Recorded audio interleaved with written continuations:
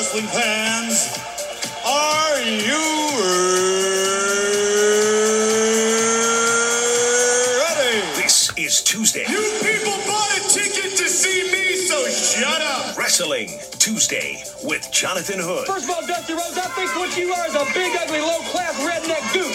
That's what I think you are. Yeah, I'm put it. I know I'm put it, but I'm most of all the baddest man around in the world today. Follow the show at Wrestling TWT on Twitter and Instagram. But remember, my fireflies, as always, I'll light the way, and all you have to do is let me in. Tuesday, Wrestling Tuesday. The bottom line is, in all my magnificence, you're gonna be mine all night long.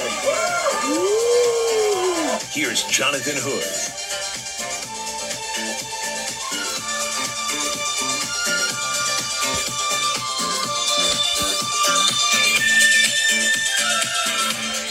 What's up, everybody? Welcome in to another edition of Tuesday, Wrestling Tuesday. I'm Jonathan Hood. Follow the show on Instagram and Twitter at Wrestling TWT.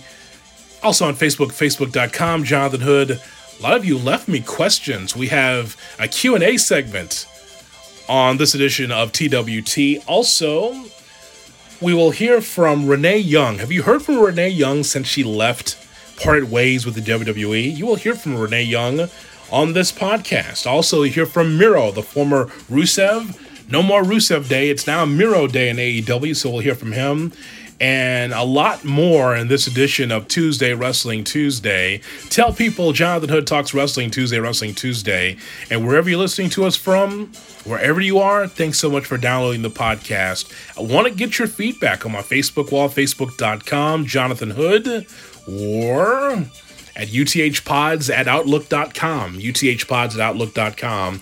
I'll put that up there at the beginning of our podcast. Sometimes I either forget or put it at the back end. So uthpods, P-O-D-S, @outlook.com if you'd like to jump in with any questions or comments you have about our podcast, Tuesday, Wrestling Tuesday. Okay, we've got a lot to get to here.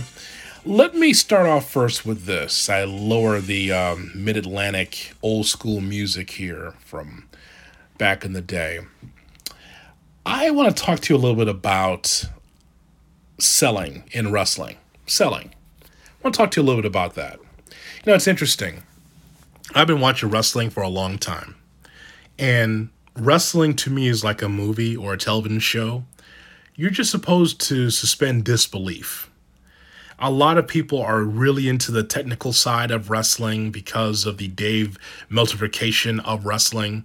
You know, the newsletters, the dirt sheets have really exposed wrestling. Hell, Vince McMahon has exposed wrestling for a long time for what it is. The magic is not there. I remember a interview done by Bobby Heenan. I think it was really before cancer really ravaged his body. It's on YouTube, where someone asked, do you believe that the genie can be put back in the bottle? He said, no, it's done. I think this was after his WCW tenure, and he just said, no, it's done. Like, the magic of wrestling is never going to return. And I still believe that you can make magic in the ring. We've seen this with like classic matches or great storylines. They're few and far in between, in my view, but you can still make that magic. But it's interesting to hear from two wrestling experts over the past week talking about the art of selling. Now, what is a sell? If you're a wrestling fan listening to this podcast, you know what selling is. But for those that are not familiar with the term selling, look, you know, if Seth Rollins punches Dominic Mysterio, you want Mysterio to react to that punch or to that suplex or to that move that is done, right? You want to be able to see a wrestler feel like he's hurt. And a lot of times in wrestling, talking to wrestlers over the years, wrestlers are hurt, maybe not injured, but definitely hurt. Like, oh my God, you know, that punch registered. That was a solid punch. Or that particular wrestling move, it does hurt.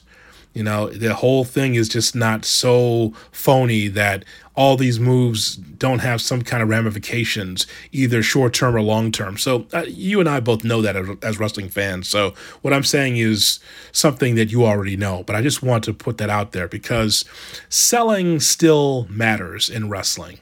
I shouldn't have to think about it, right? If I'm watching any match on any wrestling show, if the action is good, and if there's a wrestler that went out of his way to surprise us or to showcase a certain move, you would imagine the other person would say, wow, I'm hurt, or would show you either through facials or holding the body part that hurts, like, oh my, this guy really got me, or this girl really got me, right? You would think that would be the case. Selling still matters in wrestling. And it's nothing I think about, but when I see the lack of selling in wrestling, it is something that is on my mind. There is no doubt. It's on the mind also of Bully Ray, the former Bubba Ray Dudley, who hosts the show with my friend Dave LaGreca on SiriusXM, Busted Open Radio. Also, some thoughts from Jim Cornette about the same thing, about the art of selling. So here's where we are with this. This is why this topic came up. So I'm watching AEW, the Dynamite show, the 37th episode, season 2 of AEW. And I am watching a Lucha Brothers versus Jurassic Express match, right? Marco Stunt's in the corner for Jurassic Express, and Eddie Kingston's in the corner for the Lucha Brothers. And so Jungle Boy is put in the position of a package pile driver. And so the Lucha Brothers execute this move. The package pile drivers execute it. The referee does not go for a count yet. He's slow to get over to get the count, and it becomes a 2 count. Now, I've seen the Lucha Brothers, and I'm watching this as I tell you what happened in this particular show. So I've seen the Lucha Brothers win with this move in MLW, in Mexico. I've seen them win with this package pile driver. That's their finish. But yet Jungle Boy kicks out. Now, as he kicks out, he's able to stand back up and be able to lead one of the Lucha Brothers into the other. So there is a pile driver, a pile driver on the Lucha Brothers by mistake, and then 1, 2, 3, the roll up, and Jungle Boy gets the pinfall. Now, here's the thing about that, right? As I watch this, Jungle Boy looks fresh as a daisy, as if he did not have a pile driver administered to him. He's on the apron after their match. He's sitting on the apron with Luchasaurus, and they're sitting side by side discussing the match. Instead of just going up the ramp and holding their necks or whatever and selling, they're just sitting on the ramp, sitting on the apron of the ring, side by side in the hard camera shot, and just having a discussion. Like, Jungle Boy's not selling the move. I mean, he received a package pile driver. It's as if he just got a side headlock and seems fresh as a daisy. It's the weirdest thing I've seen this year in 2020. I mean, the Lucha Brothers I've seen them. I know I'm not crazy. I've seen them win matches with that maneuver. And if you go back and just look at it for yourself, look at the closing moments of that tag team match with Jurassic Express and the Lucha Brothers. And again, the Lucha Brothers, they put on that package pile driver, and somehow Jungle Boy is able to stand up, reverse a maneuver. The Lucha Brothers mess up, and then 1, 2, 3. And then after the match, Jungle Boy is just kind of just sitting there with Luchasaurus side by side on the apron and just kind of talking like nothing happened. It's weird. It is so strange for the young wrestlers how they equate video game wrestling with real wrestling. I guess they watch some of the New Japan, or they watch Independence, where I have a spot, you have a spot, you have a spot, I have a spot, you have a spot, I have a spot, A, B, A, B, B, A, B, A, up, down, back, back, A, B, A, B. Like, what is going on here? Like, that doesn't happen on the movies, doesn't happen on TV shows, but for some of these independent shows, or what we see in AEW, there is hardly any selling on the show. Now, there's something I shouldn't notice, but it's so egregious in this match. It is the most egregious I've seen in 2020. Someone puts a package pile driver on someone. It's like, okay, cool. I'm good. Let me reverse this maneuver 1, 2, 3. Who's the agent for that match? And was there any conversation afterwards? Some thoughts from Bully Ray from Busted Open about this matchup and the art of selling. Because people are saying, I just don't get it. How could you possibly like that show with the wrestling matches that they're putting on? Because a lot of fans are questioning the quality of the matches because of the psychology, because of the lack of selling. So before we went to break, I told you there was one thing that really stood out to me that bothered me. And I would never allow this to happen personally, and I don't know why they do it. First match of the night, Luchasaurus and Jungle Boy. Yep. Against the Lucha Brothers. Yep.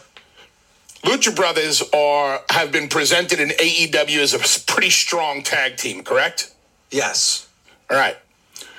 End of the match, the Lucha Brothers hit a top rope package pile driver double team on Jungle Boy. They get a 2 count. And then right after that, there's a misdirection. Jungle Boy scoops up one of the other Lucha Brothers and gets the win, and then just rolls out and sits on the apron. I don't know about you, Dave, but in the world of pro wrestling I come from, you get hit with a package pile driver, you're getting stretch it out. Now, I know they're not going to stretch her out last night, but you got to sell that move a lot more. And whoever the agent is for that match has to recommend to those guys that move gets sold a lot more. I'm not saying that Jungle Boy can't get up after the move once it is sold properly. So they could have hit that move on him.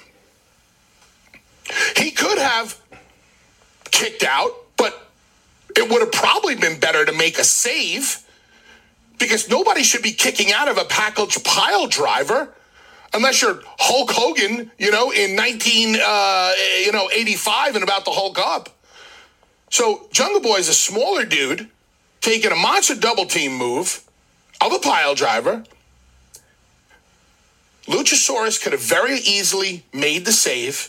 They could have did a little transition stuff with Luchasaurus, where Luchasaurus would have gotten bumped out also.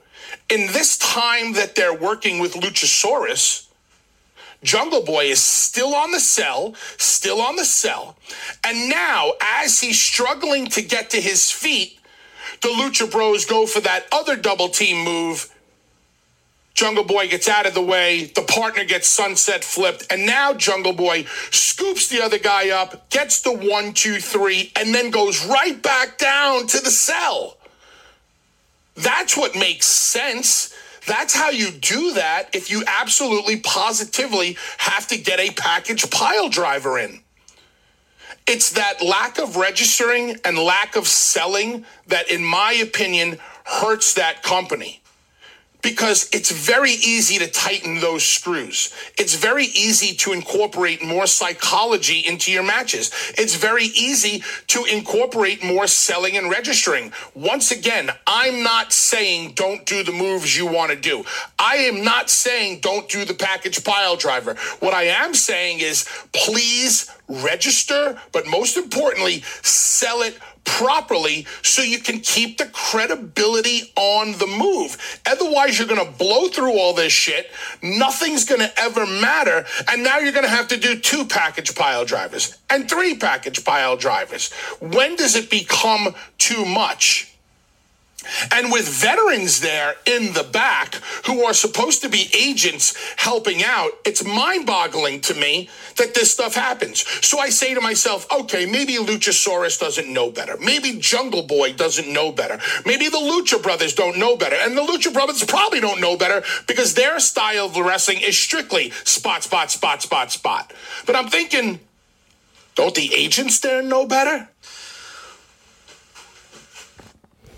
Some good thoughts there from Bully Ray, for courtesy of SiriusXM's Busted Open with my friend Dave LaGreca. Yeah.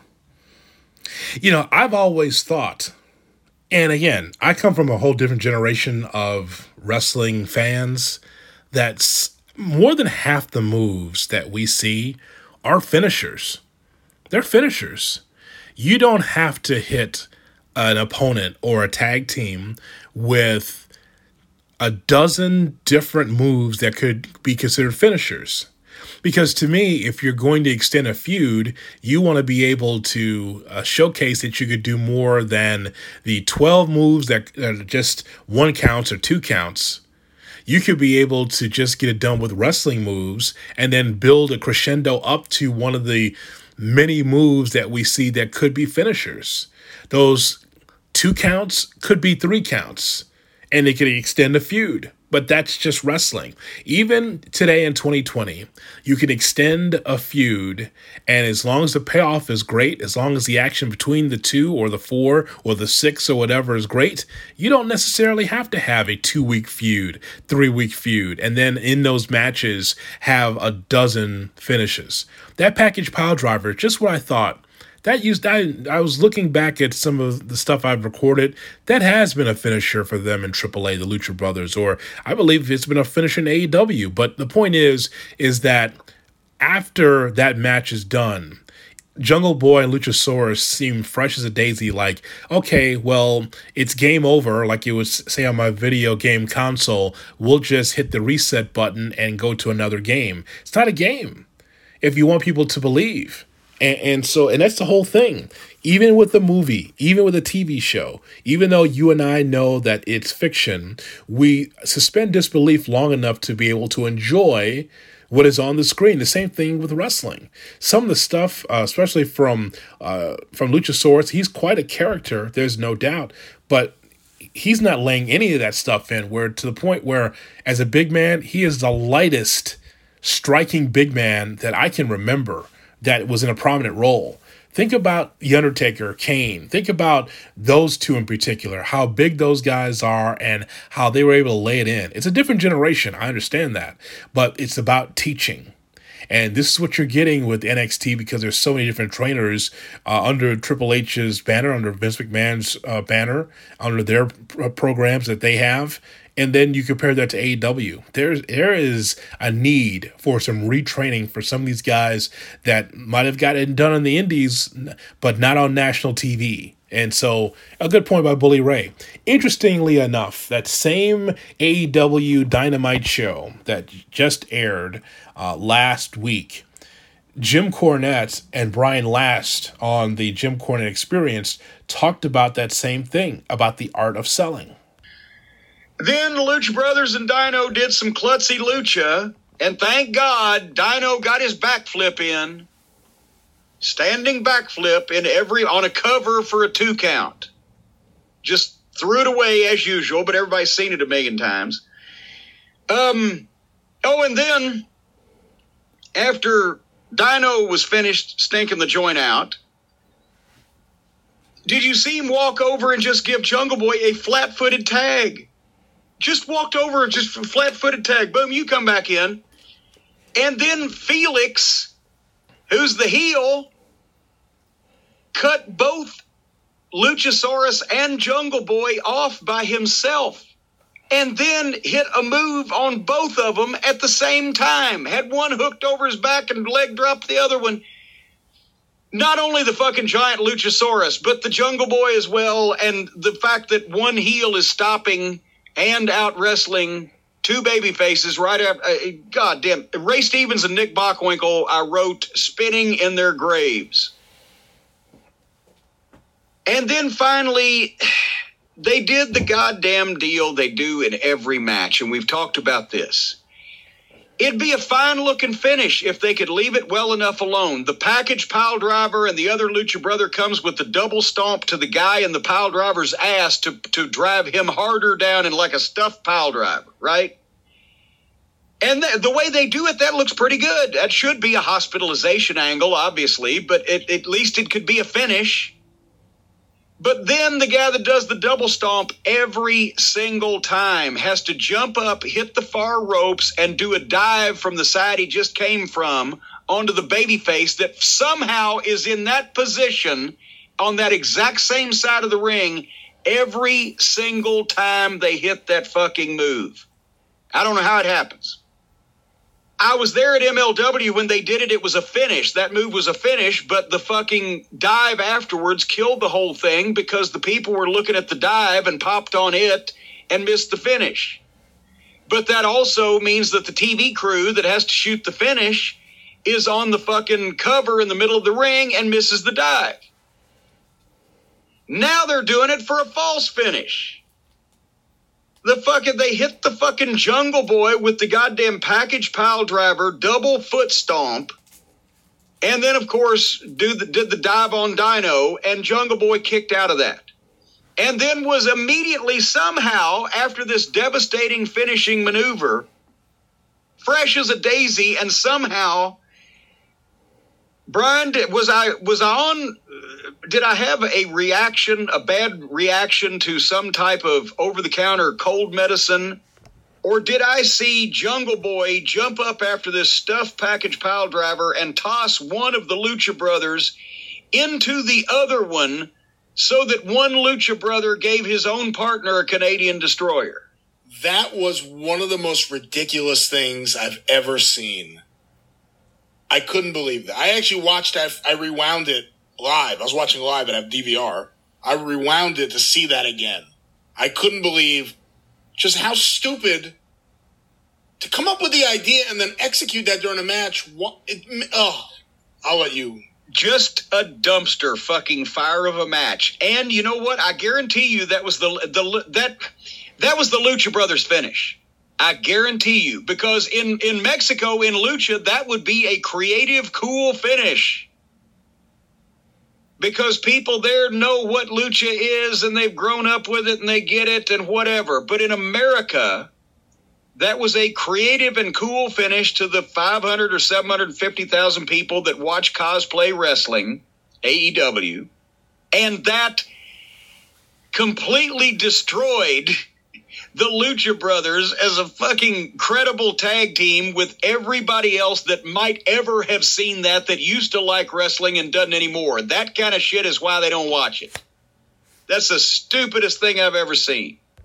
And there we have it from Jim Cornette and Brian Last talking about that on Jim Cornette's drive-through podcast. Well, I mean, those are two different guys, Bully Ray and Jim Cornette, commenting on the first match for AEW Dynamite. That was the same card that had Dustin Rhodes going after Mr. Brody Lee for the TNT Championship, and Jon Moxley with a really good interview, and as he closed down his campaign.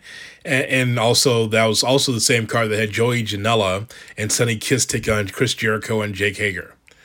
Sonny Kiss. Wow. It's amazing.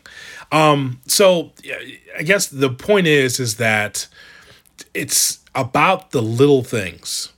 The little things are going to be the thing that gets AEW to the next level. Now, after saying all that, after Bully Ray said what he had to say and Jim Cornette had to say what he had to say, that show had well over 1 million viewers on TNT or on the DVR'd taped AEW Dynamite. Over 1 million, and that beat NXT. So even though for the trained eye, and I guess I could say I have the trained eye, clearly Bully Ray and Jim Cornette have that trained eye, it's the little things that's going to help AEW go a long way. You just can't be in a maneuver and then not sell it, because say if I'm the Lucha Brothers, if they cared about it after the match, I would talk to the guys, the Jurassic Express, and go, hey, I put you in a package pile driver, so you've got to sell that move. Just like I sold that roll up, you got to sell that move. Now, if the Lucha Brothers don't care, maybe someone in the back should care. Again, little things. And even for the smart marks, if they look at it and say, oh, look, I mean, the selling's great. Well, whatever gets over, right? Whatever makes you unique, makes you different than Ring of Honor, WWE, MLW, New Japan, whatever makes you unique, you got to do that. And so there's some inexperience up and down this roster for AEW. That was inexperience on that Dynamite show with the Jurassic Express. Again, it might be small to some people, it might be nothing to other people, but little things will help AEW go a long way. You know, Renee Young, when she was with WWE, was great to watch because Paul Heyman will tell you that it was great to work with Renee Young, is that, you know, they had a great chemistry together. Renee Young was very good as an interviewer on the backstage show or just as an interview. I mean, Renee Young was very, very good at her job. Someone who already was a talented sportscaster and is part of the WWE. And so for Vince McMahon, it was big to put Renee Young in a position to be the first female full-time color analyst. Now, the thing that was a head-scratcher about that is that Renee Young never wrestled. And I always think that if you're going to put a reporter in the booth, that reporter has to give something that's different in the broadcast. Now, listen, I have done plenty of talk shows, 3-man talk shows, 3 people, where I was the third wheel or I was the number 1 person or the second wheel. I've done that in my career, and it's not easy to have just a third of your thoughts. I'm working with David Kaplan as we do mornings on ESPN 1000. It's a new morning show that we're doing. Wherever you're listening to us from, I hope you download the ESPN Chicago app or listen on TuneIn. We're having fun every morning between 7 and 10 a.m. Central Time. But the point is that even with a 2-man show, a 2-person show, I got to give half the thoughts or a little bit more than half the thoughts that I normally have in a solo show where I have all the thoughts. And it's even more difficult when you're only a third of the broadcast. And Renee Young, when she worked on Monday Night Raw with Corey Graves and Michael Cole, she wasn't even a third of that broadcast. It was very hard for her to get her footing doing Monday Night Raw, and I always thought that she was miscast. I think Beth Phoenix does a really good job with NXT. She is the best female analyst in the game right now. I think her points are when she's not fed lines, I think her natural ability to be able to pontificate on what's happening in the ring is pretty strong. So Renee Young, her real name, Renee Paquette. Renee Paquette was on with Richard Deitch on Sports Media with Richard Deitch. It's a podcast I listen to weekly because I'm in the broadcast business, and he has a lot of different media elites or media people that come on his show to give their thoughts about what they do for a living in broadcasting, and also the speculation from writers about what's going on in the broadcasting field. So I always listen because I never know if my name's going to be brought up on Sports Media with Richard Deitch. And Deitch actually has been on this program. If you are a longtime listener, he's a big wrestling fan. So we've had him on a couple of times to talk about the media ratings and that area of wrestling, the AEW ratings, the WWE ratings, the Fox deal. So you can go back in the archives to hear my conversations with Richard. But he got the former Renee Young, Renee Paquette, the wife of Jon Moxley, the AEW heavyweight champion. And Renee opened up and really talked about how she was miscast and her issues as a WWE color analyst. After such a big run-up, the announcement that you got this job, which was an incredible thing and very progressive for the WWE to do, first woman full-time Raw commentator, it then seemed like something switched. Am I right? Or yeah. Okay. So what happened? I mean, I certainly felt that. And could I pinpoint what it was? Not necessarily, but I mean, yeah, I definitely felt that as well, where it's like I felt like I was kind of given the keys to the castle to like really do some stuff. Everyone was behind me. And then I think when my run on commentary was not exactly the run that everyone had thought it was going to be, not what I hoped that it was going to be, it felt like just like faith was lost. I was pushed off to go do the Fox show. And I mean that in the best way, that I was like so stoked to go do that show. It seemed like, all right, put her back in there, let her go work for Fox, let that be the platform. And then, you know, me being moved over to being a special contributor on SmackDown, which ultimately didn't mean anything. I really felt lost. I felt like I didn't know how to handle that or like what to do with it, because everything beyond doing Raw commentary and going to host a show for Fox really felt like a step back. It just felt like I had been spinning my wheels. And as a TV host, and that being my strength, there was just nowhere else for me to go. And, I think even, too, it's like, you want to look at putting me on commentary, and that was such a cool opportunity. And the fact I got to do that for over a year was nuts, especially when, like, I kind of kept waiting for every day to be like, all right, Toots, move on out of there. We're going to put somebody else in here. I just didn't really feel like it was what anybody wanted it to be, but kept me in there for the year or whatever. I think my strength is being on camera more than just being the audio of calling a wrestling match. And that's something that I found really hard, because it seemed like what fans liked for me and what Vince liked for me, etc., was my ease about things and being friendly with people and having a bubbly personality. You can't do that on commentary. You're calling a Brock Lesnar match where I can't be like, I don't know, he seems like he's a pretty great guy. Like, me calling a match about somebody getting the shit kicked out of them, it just doesn't translate the same way, and that's fine. You look at the way Beth Phoenix does it, and she has an incredible in-ring career to rely on to be able to do that. I didn't have that, so I just felt like I was lost. I didn't know what my purpose was out there. It did feel like everything just kind of got lost. My direction got lost. And then not having a great show for me to host on the other side of that, especially after Backstage got canceled, was just kind of like, okay, what are we doing here? And, that ultimately led to my decision to start to move on and find something else. I know what I can bring to a product. I know what I can bring to a show, and not being able to have those opportunities anymore just felt like time to go seek that out and figure it out again.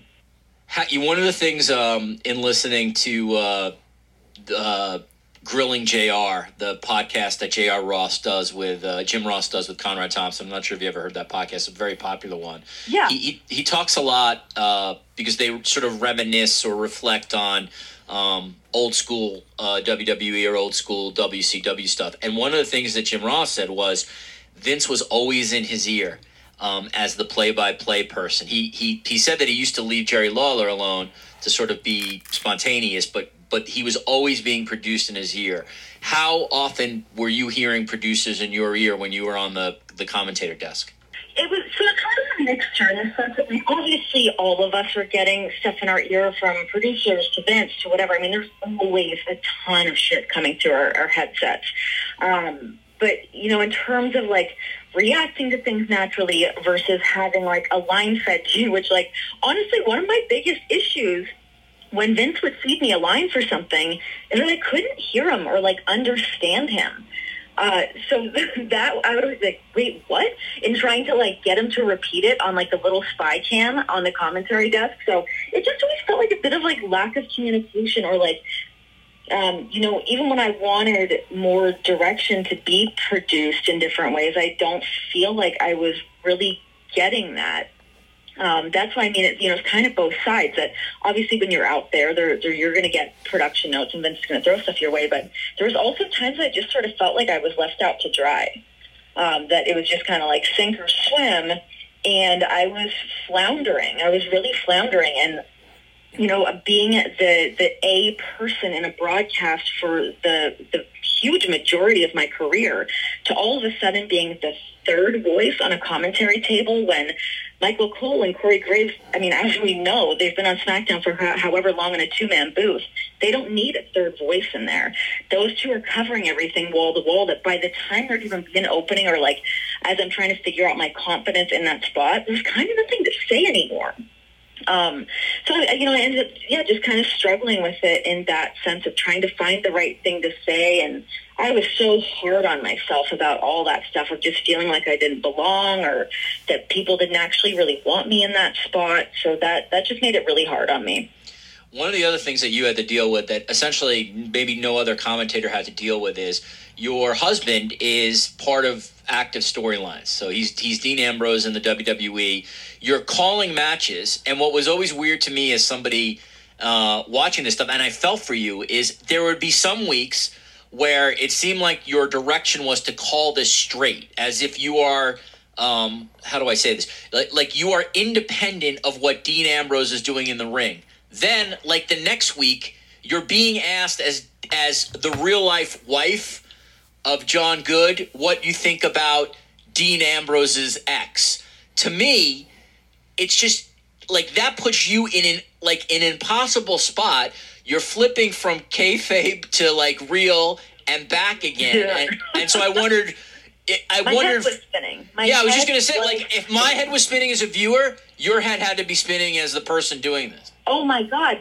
Well, it's like, okay, so you even look at it from the point of view that the night that my husband re-debuted as a heel, he debuted as a heel, and I'm like fucking squeaky clean babyface commentator that people know that I'm married to him, that I'm like, what can I say? How do I help get his character over in this spot as an inexperienced commentator in that position to begin with?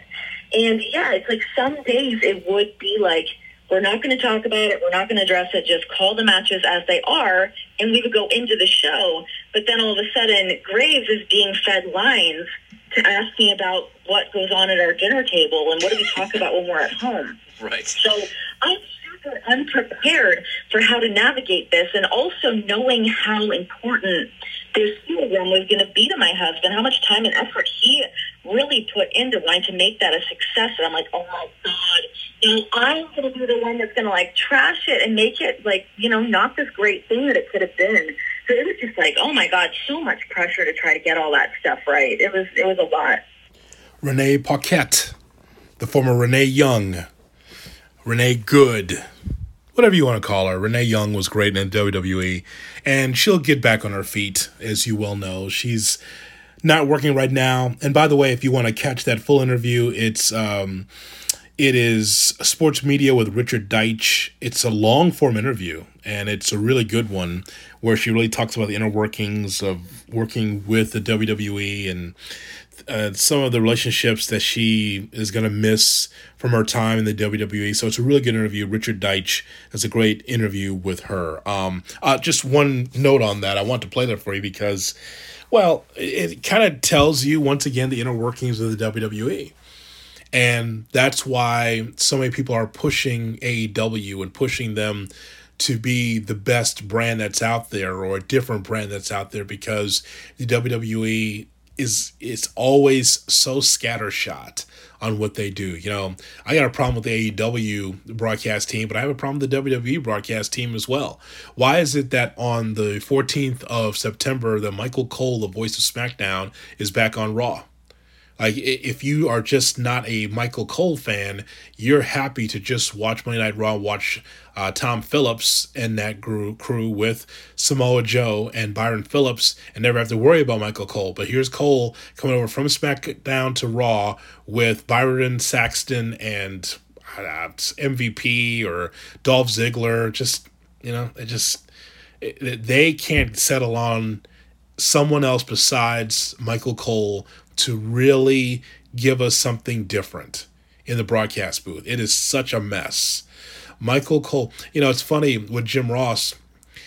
This is how Vince was with Jim Ross. Jim was one of the first broadcasters of SmackDown when SmackDown first came on the air, because I'm just used to Jim Ross being there. And then Jim, at some point, was just like, okay, clearly, I'm doing too much. I'm the head of talent relations. I'm doing Raw. Now you want me to do SmackDown too? And finally he was able to wiggle out of that and put Michael Cole in that spot. But man, it's that broadcast crew is just way too much. It's just the WWE, it's too much of the same. You know, that's the other thing too. Cole is never going to deviate from how he's being produced. And Tom Phillips falls into that Michael Cole category. It's really a shame. You want to hear something different, a different cadence, a different style from a play-by-play guy. Could you imagine if every Fox broadcaster for the NFL sounded like Joe Buck? Every baseball broadcast sounded like Ernie Johnson doing the play-by-play for TBS. And he did the play in like 5 or 6 different Ernie Johnsons doing baseball. Yeah, that wouldn't be great. Right? All the broadcasters sounding the same. You know, for college football, every broadcaster sounded like Chris Fowler. Every one of them. No Tim Brando, no difference and no variation in the broadcast. That everyone sounded the same. Well, that's the WWE. where they might make sure all their color analysts have the same sound bites and their play-by-play guys do the same thing with the stupid hand gestures, to saying nonetheless 150 times, to using the word momentum 155 times in a broadcast. Just these different buzzwords and the different cadence that's no different than anybody else. Everyone's the same. Right? It's like clones of Michael Cole. That's really unfortunate for Cole, because that's going to be his legacy. Let's go to Miro. So Miro, the former Miro Day in AEW. He was introduced by Kip Sabian on AEW Dynamite as the best man, because Kip Sabian is getting married and he's wanted to introduce his best man, and the best man was Miro. Once again, moments like this, you wish there was a full crowd, not the 700 people that was at Daly Place in Jacksonville, way up high in the second level in the balcony. You wish this was 10,000 people, 5,000 people in a full arena, seeing Rusev, the former Rusev, now Miro, just come down the rampway. He'd get a huge ovation. And in this situation, there was applause, sure, but imagine some of these reveals that AEW's had, a full arena, like when Matt Hardy came and when Mr. Brody Lee came, if that was in Rochester, New York, wow, how big would that be? But in the pandemic, everything's at Daly's Place. And for WWE, everything's at the Thunderdome in Orlando. It's unfortunate. But here we are in 2020, right? So Miro opens up the promo. We're not going to play the promo, but we'll get his reaction. So he opens up the promo talking about, how through 10 years the WWE was trying to break through the glass ceiling and trying to grab the brass ring.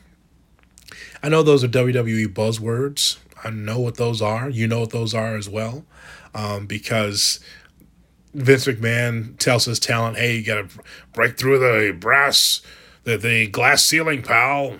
Get through the glass ceiling. You got to grab that brass ring, and you could be the main event of WrestleMania, pal. You could be that guy. God damn it. All that stuff, right? We've heard that for a long time. That's good shit. You could be I could see you as the heavyweight champion, you WWE champion. God damn, like all that stuff, right? Well, didn't really happen for Rusev. Miro, didn't happen for him. So now he's in AEW, and his wife is getting squashed on Raw. And I bet she's going to get squashed for a long time. I think she has a 3-year deal, 3-year plus. She's going to get squashed while Miro's in AEW. His wife's going to pay for that, for Rusev, Miro going to AEW. Some thoughts from Miro on Busted Open with Bully Ray, talking about why did he use those WWE terms, the brass ring, the glass ceiling. Why did he do that? Why was it so important for you to get out the line about taking the brass ring and shoving it up your ass? I know why. I'm sure Mark knows why. But can you tell our listeners why it was so important to you? You gather feelings over the years, and I've always been, if you watch my Miro Twitch, I'm always very positive. I never like talk bad about somebody just because, don't stone anybody, because we've all done that stuff, right? But it's just a certain time when you put all your heart and soul into certain things, and you just don't feel like it's coming to fruition because of one reason or another. It was just so disheartening over the years. So I had to, and thank you to Chris, I didn't have to, but I went and saw Chris before that. Because Chris, who's better in promos than Chris Jericho, I told him kind of my idea. He's like, oh, you should say, about the brass ring. And I'm like, I got legit like, whoa, like, no, like, do I ask for permission? Do I ask for forgiveness after? He's like, no, dude, you don't have to ask for anything. You just go ahead and do it. It's a good promo. And I was just like so shocked because I'm so used to different style. So it was very important for me to say it because I actually meant all these things. Over the years, I've gathered all these emotions that I needed one little second to express my frustrations for the past 10 years. And now let's move on. Let's forget what we did. Let's forget everything. Now let's start AEW, Dynamite, The Best Man, Miro, Keep Sapien. Now let's go ahead and kill whatever we can. So that was kind of like a cleansing to you. Like you got it all out and now you can move on. Absolutely. I don't want to talk about them anymore. I have no sick feelings, no bad feelings at all. I'm in a great position. Everything is God's word, so it doesn't matter what happened. Everything was meant to be. You know, it's funny about AEW. Tony Khan never says no. He goes to Chris Jericho, Miro, and says, "Are you sure it's okay for me to say this?" "Oh, yeah, it's a fire promo. Just go ahead and say it." Chris Jericho is who Miro talked to, and Chris Jericho, I guess, cleared it. Tony Khan's all for it. What a boss. Never says no. It's great. All right, let's go to the mailbox segment. The mailbox is open for your questions. Let's go to my guy, CTJ14, part of the CTJ report. Google that, kids. Follow him on Twitter at CTJ14. I noticed a preview for SmackDown during the Bears-Lions game that had Sasha Banks responding to Bayley's beatdown. I keep thinking that they're going to fast-track this feud instead of the slow burn. It's been an issue of WWE pertaining to storylines in general. Your thoughts? My thoughts are your thoughts. Is that you have time to be able to lay these storylines out. Now, the Sasha Banks Bayley story lasted a long time, which is so uncharacteristic of the WWE, my man. But I would prefer the slow burn. These two don't have to touch until December for me or January, but I know that that's not going to happen. They're going to try to fast track this thing, and I don't know how many matches they will have now. Will it be one big match? Usually in a feud like that, it's 3 or 4, and the climax is supposed to take place in the cage. And of course, that's traditional wrestling, but I would like to see these two go after each other. But as I've always said, it's not like we've never seen these two wrestle before. That's why this is so strange. Like, okay, so they have broken up. Okay, so what will they do that I have not seen before? That's their challenge. That's my challenge to them. Because it's not like I've never seen Bayley versus Sasha Banks before. Ted Z, my guy, Hammond, Indiana's own. Raw Underground has potential because it's different, but isn't it missing a storyline? Should Dominic Mysterio turn on his dad and work heel to gain some traction? His in-ring work is impressive, but he doesn't seem dynamic enough on the mic to go far as a face. Well, look, if he is a heel, that means that someone would have to speak for him, right? If he's a heel, that's one of those things where you'd have a manager in place to speak for him. Dominic Mysterio is a really interesting wrestler. Now, again, you think about second-generation wrestlers, Dominic Mysterio, for what he's been able to do, is far ahead of a lot of guys that have been second-generation wrestlers. So I keep seeing this, like, oh, Dominic's going to turn. And I'm like, if he turns heel, is there a different gear from Dominic that I've never seen before? Does he have a mean face? He seems like the nicest kid. I don't know why it's necessary to turn Dominic in that spot, because he looks impressive. And if he does turn on his father, is Rey versus Dominic the match we all want to see? Is that what we've been waiting for? This tall, gangly Dominic Mysterio taking on his short father? Is that what we want? I don't think that's what I want. I don't want to see that match. So why should he turn heel? Raw Underground does have some potential. There's no question. But the thing is that with Raw Underground, why is the finish always Shane McMahon jumping in saying, okay, that's enough, that's enough. Okay, good. Stop. Why is that the finish? or him just signing off. It is unique. I will say that. I don't think it's garbage. I think it's very unique. I just like to know where it's going. It is missing a storyline. You are correct about that, sir. Martin Harisco, Martin on Media, who's very good on the media, says, am I missing something when it concerns Jake the Snake Roberts' mic work in 2020. I can't explain it, but something seems to be missing or off. Perhaps it's because I didn't grow up watching him. Meanwhile, Taz's mic work representing Team Taz has been incredible in my opinion. Yeah, Taz, out of all of the 18 managers that the AEW has, Taz has been able to shine head and shoulders above everyone else because Taz can talk. Taz has the mic work. The guy has hosted radio shows. The guy was really good at commentary in the early days of SmackDown. And TNA, not as much with Mike Tenay, not as much. And not as much in AEW, not really. But definitely in those early days of SmackDown, those sound bites, when he worked with Cole, it was one of the best booths in that era. There's no question about that. But when it comes to Jake Roberts, no, I think it's not that you didn't grow up with him. Jake Roberts is a miss as a manager. Jake has terrific mic skills.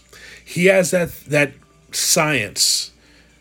And I go back to his days in World Class in the 80s of speaking slowly, speaking really slowly, and speaking real softly. So that way you got to turn up the volume a little bit more. So that way you're a little bit closer to what he's saying. Instead of yelling and screaming, he's a little softer. And he speaks softly, so that way you hear exactly every word he says, and it makes you pay attention even more so. He did that for a long time as a wrestler. But him as the manager for Lance Archer is a little bit weird because Lance has to be the person out front, not Jake Roberts. You notice the promos? Jake's always out front, right? And it's just kind of weird. Like, I understand Jake is an evil manager, but he's got to be in the back and not speak as much. The people that he's going to manage, like Lance or whomever, have to be able to be out front. Jake is good at getting Jake over. Can he get Lance over? I don't think so. And that's the problem. The other thing is that Jake's like 6'5". He's got his father's height. Grizzly Smith is a big guy, like 6'10". So he's got his father's height, and that's the other thing. Like, a manager is supposed to be kind of a chicken shit heel manager more times than not. Well, that's Jake Roberts. And even though he can't move anymore, he's still tall and imposing, just like Lance Archer is. It's kind of an odd pairing, that's for sure. David Hogan on Facebook, facebook.com, Jonathan Hood says, thoughts on WWE bringing Sasha back so quickly, holding off until the Rumble, hopefully in front of a live crowd, would have been a bigger deal. I agree with you. You don't have to rush these storylines so quickly. Something that's missing in pro wrestling today is anticipation. There's a lot of things that are missing in wrestling today. And that doesn't make me old school. It's just, I'm looking at it from a storytelling standpoint, David. The anticipation. Like, when is Sasha coming back? And then weeks go by, you say, when is Sasha coming back? She's radio silent on social media, haven't heard anything from her, and all of a sudden she just pops up. Like in a month later or 2 months later. Or they do vignettes where she's living her best life, doing something else. She's not even thinking about wrestling. She's still salty about what happened with her and Bayley. And so you do the vignette and then she just falls off the map. You don't hear from her. And all of a sudden, anticipation. When will she come back? And then all of a sudden she comes back when you least expect it. So I agree. Jeffrey Wright says, why has WWE SmackDown gone downhill so much? There are too many heels both on the men's and women's sides and not enough good storylines. Too many heels on both the men's and women's side. Well, yeah, the WWE has a hard time building and making a babyface. I mean, Dominic Mysterio in 2020 is the best babyface that they have. Yeah, they make a lot of heels and a lot of shades of gray characters, but they're not very good at being able to find baby faces and shine up baby faces. There's no, you're right about that. SmackDown. Well, I mean, you got Bayley versus Becky to start with, but you have to ask Vince McMahon and the writers why SmackDown's gone downhill so much. I tell you one thing: if I'm Fox, I'm pissed off, and I know that the WWE is going to that they're going to be on Fox and their Fox properties for a while, but that's not what they paid for.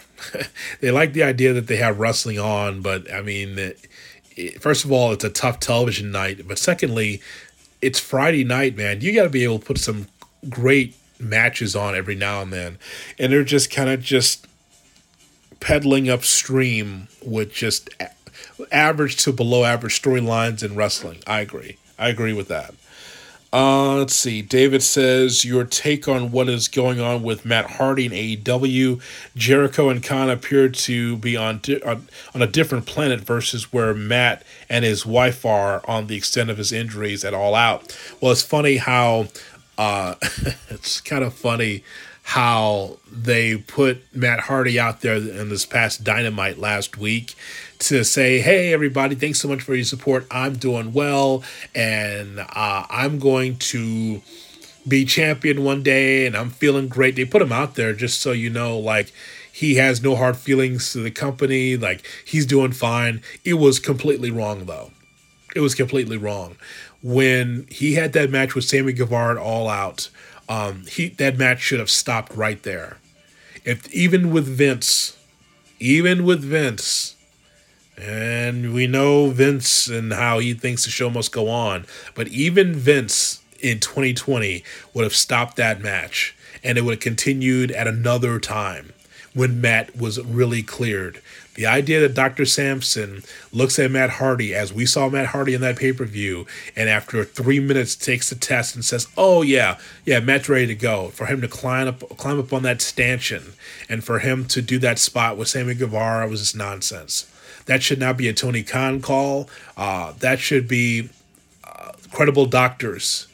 Now, again, I was not there and you were not there as well, but we could see the video. The guy could hardly stand. That guy had a concussion, but yet he was able to continue the match. And that's why last week on TWT, I said that, to me, Tony Khan had his mark out moment.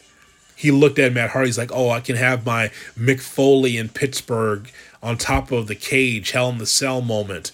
And I just think that's wrong. You don't do your talent like that. Matt Hardy was just going to go full steam ahead anyway. He didn't know what the hell he was doing. It was just completely wrong. Different planets, that's for sure, Dave. Doug says, what is the end game with Retribution? I don't know. It doesn't sound like much to me.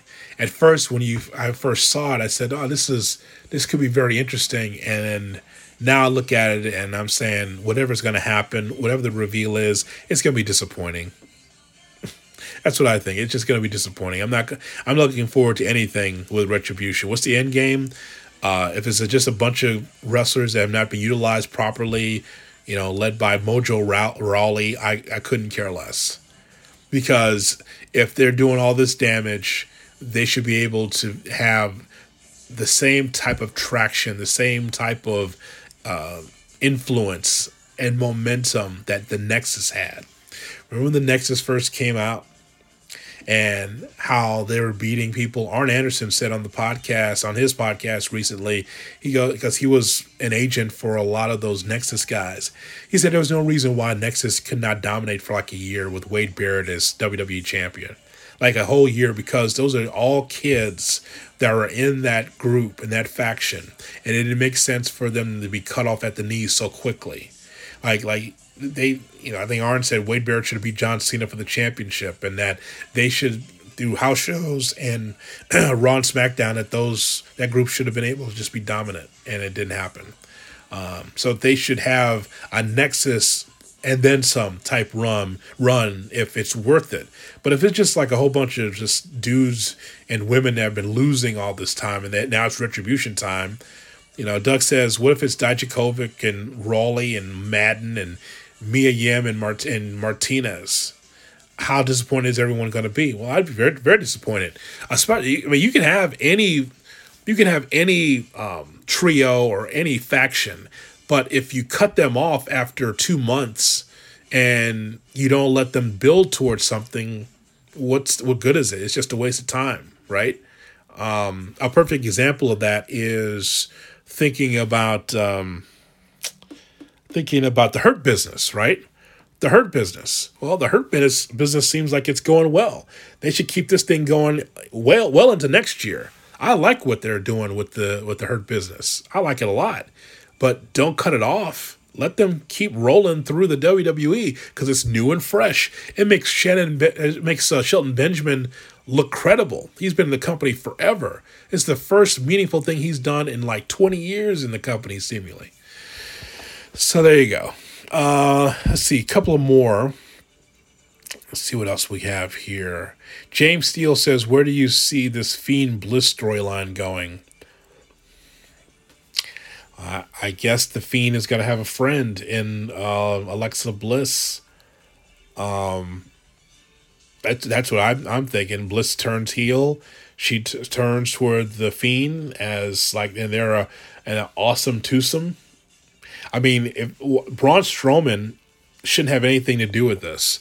Braun Strowman and the Fiend, I don't want to see that match again. And if they were going to do something with those three, the Fiend, Braun Strowman, and Bliss, it would have happened already. Like something meaningful. Have we seen anything meaningful yet? We have not. One other question here. Let's see. Your thoughts on Kevin Owens. I feel the WWE is completely wasting his talents at the moment. Also, Keith Lee is rumored to be turning heel. How do you think he'll fare in that role?